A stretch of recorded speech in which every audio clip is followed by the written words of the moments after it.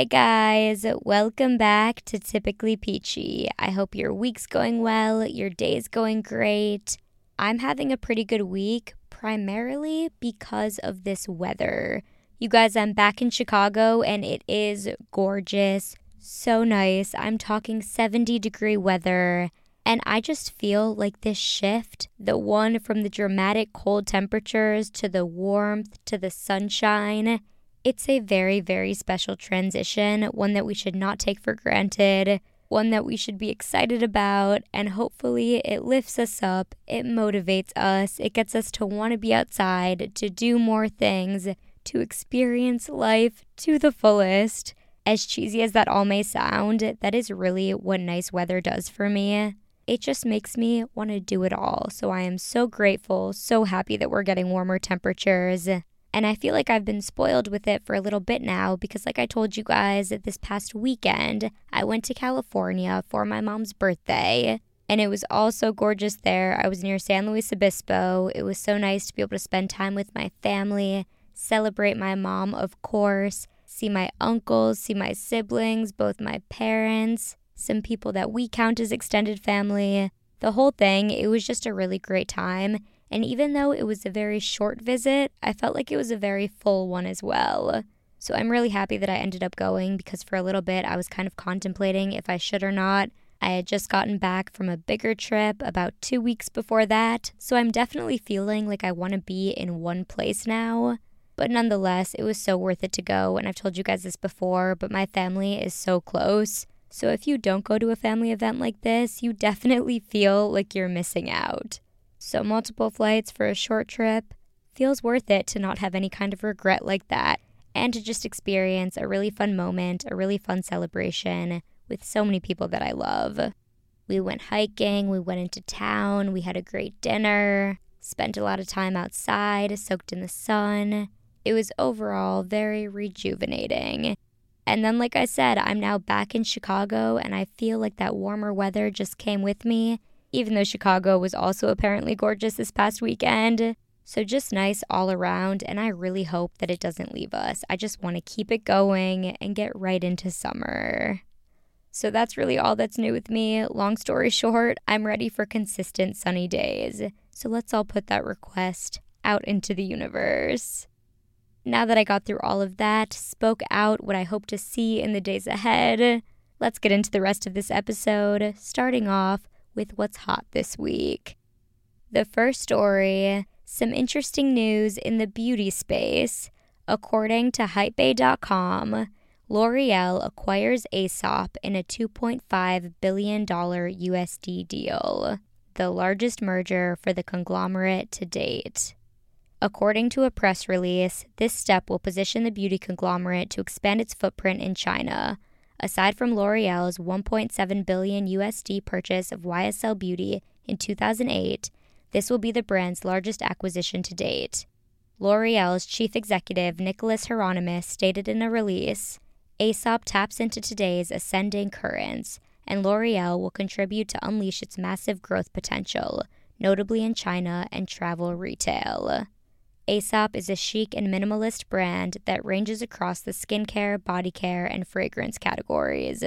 L'Oreal adding the cult-loved brand to its portfolio of prestige brands speaks to the ever-changing dynamic of the beauty space. L'Oreal reports that it expects to close the deal officially in the second half of the year. Now, this merger feels like a really big deal because, like this article said, it is the largest merger for the conglomerate to date. And the next biggest one before that was in 2008 for $1.7 billion. So this merger is almost $1 billion more than the next biggest merger for L'Oreal.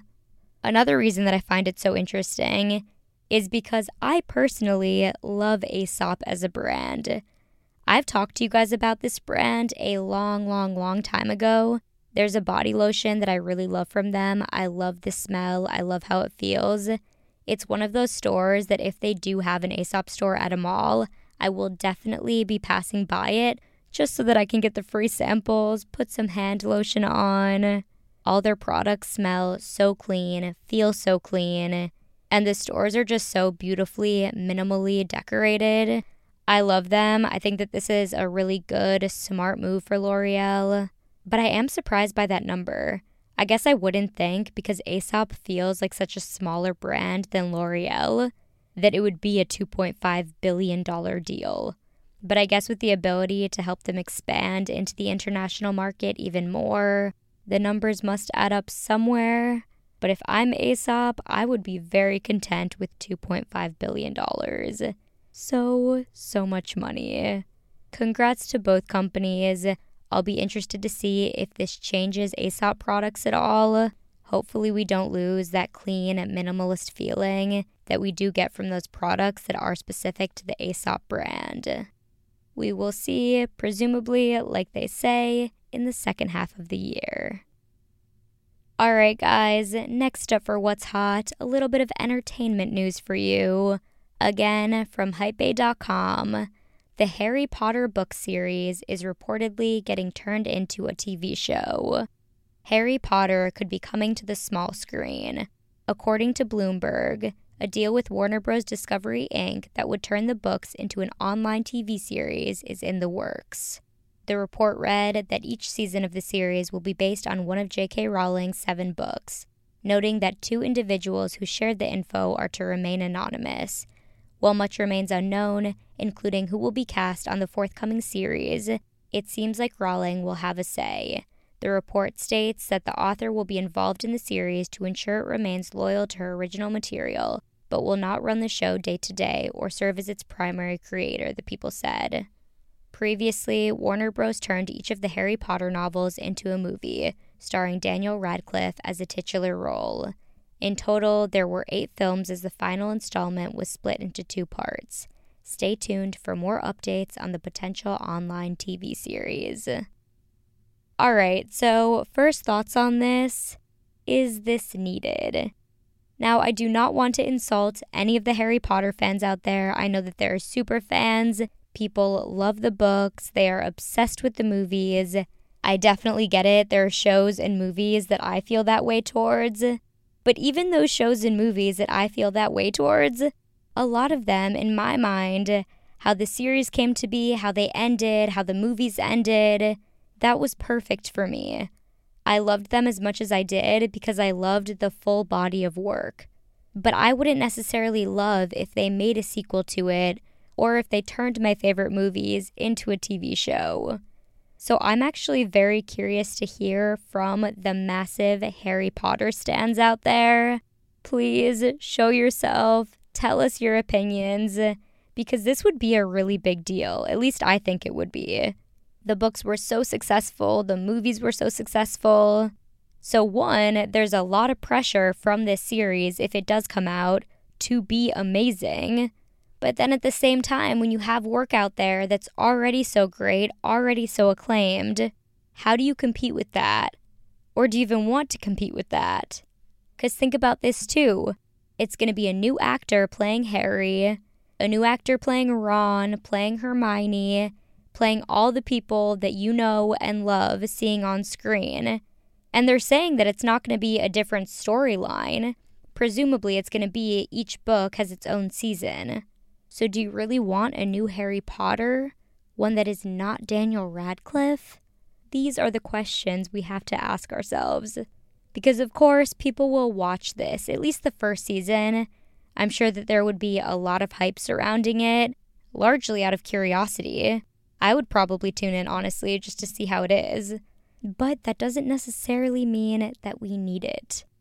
If you guys have another opinion about this, please, by all means, share it with me. DM me your opinions.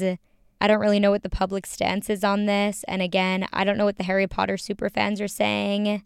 But if you're one of them, I want to know what you think. So let me know. And hopefully we'll get confirmation soon to see if this is actually going to come to fruition. Stand by for updates, everyone. That's it for what's hot. Now let's get right into what's good. I have a loungewear fashion item that I am so excited to share with you guys. It's so cute, it's so comfy, and there's an element of it that is incredibly unique. The brand is called 1111, And the item that I purchased is called the Caviar Cowboy Fleece Crewneck. Now, I need to give credit where credit is due. I've told you guys that I follow the influencer Peyton Sarton. She's a lifestyle beauty type influencer, and she has this sweatshirt. She posted it to her Instagram story, and I was obsessed. I thought it was so cute. I've never heard of this brand before, so I checked it out, and I decided to purchase. It's a black crew neck. On the front, it just says Caviar Cowboy 1111, and then on the back, it says Caviar Cowboy again. And it has this graphic of two cowboys sitting at a table, having a cigar and caviar. And it says, "You have good taste." I just love everything about it. I love the design. I love the phrase caviar cowboy. There's just something kind of funny and also kind of chic at the same time. I can't really explain it, but I'm very happy that I bought it. And then, to top it all off, the unexpected part of this crew neck is that it has pockets. You heard that right. A crew neck with pockets. Have you guys ever encountered that before? Because I legitimately do not think that I've ever seen that. And I did not know that it was going to come with this item of clothing. So I was very pleasantly surprised. I feel like so many more crew necks should now be putting in pockets. It just makes sense all around. And you can't even really see them. Like, you wouldn't really know that they were there unless you felt it and you were like, oh, what is that? Oh my gosh, it's a pocket. I've won the lottery. As you can tell, I'm a huge fan. If you guys want to check out this crew neck for yourself, if it sounds cute to you, you want to purchase, you can go to 1111.com. Again, it is called the Caviar Cowboy Fleece Crew Neck. All right, guys, next up for What's Good. I'm going to take kind of a turn with this suggestion right now. Something that may seem a little bit weird, but I wanted to suggest it because I've been using it for a while now, and it's not a glamorous product by any means, but it's something that I really like that I've never actually heard anyone talk about, so here we go. What I'm recommending is the Cetaphil Ultra Gentle Refreshing Body Wash. Now, you guys may have heard of the brand Cetaphil before. It's actually the face wash that I use as well. There's not much to it at all. There's not even a fragrance to it, but I happen to like that. I like really gentle, and I like not switching things up. I feel like that's a top skin tip from me. I think a lot of people try so many different products on their skin that it's almost too much and your skin doesn't know how to react. I'm not a dermatologist at all. That's just something that's worked for me. Stick to one product that works and one that doesn't have a ton of stuff in it. So that extends to me for body wash. I saw this product at, I think it was a CVS one time, and I was like, oh, I love the face wash for this. I should try the body wash. And I haven't really looked back. I love this body wash, but the thing is that I feel like I can never find it in store. They never have it at Target. Even when I've gone back to a CVS, I can rarely ever find it.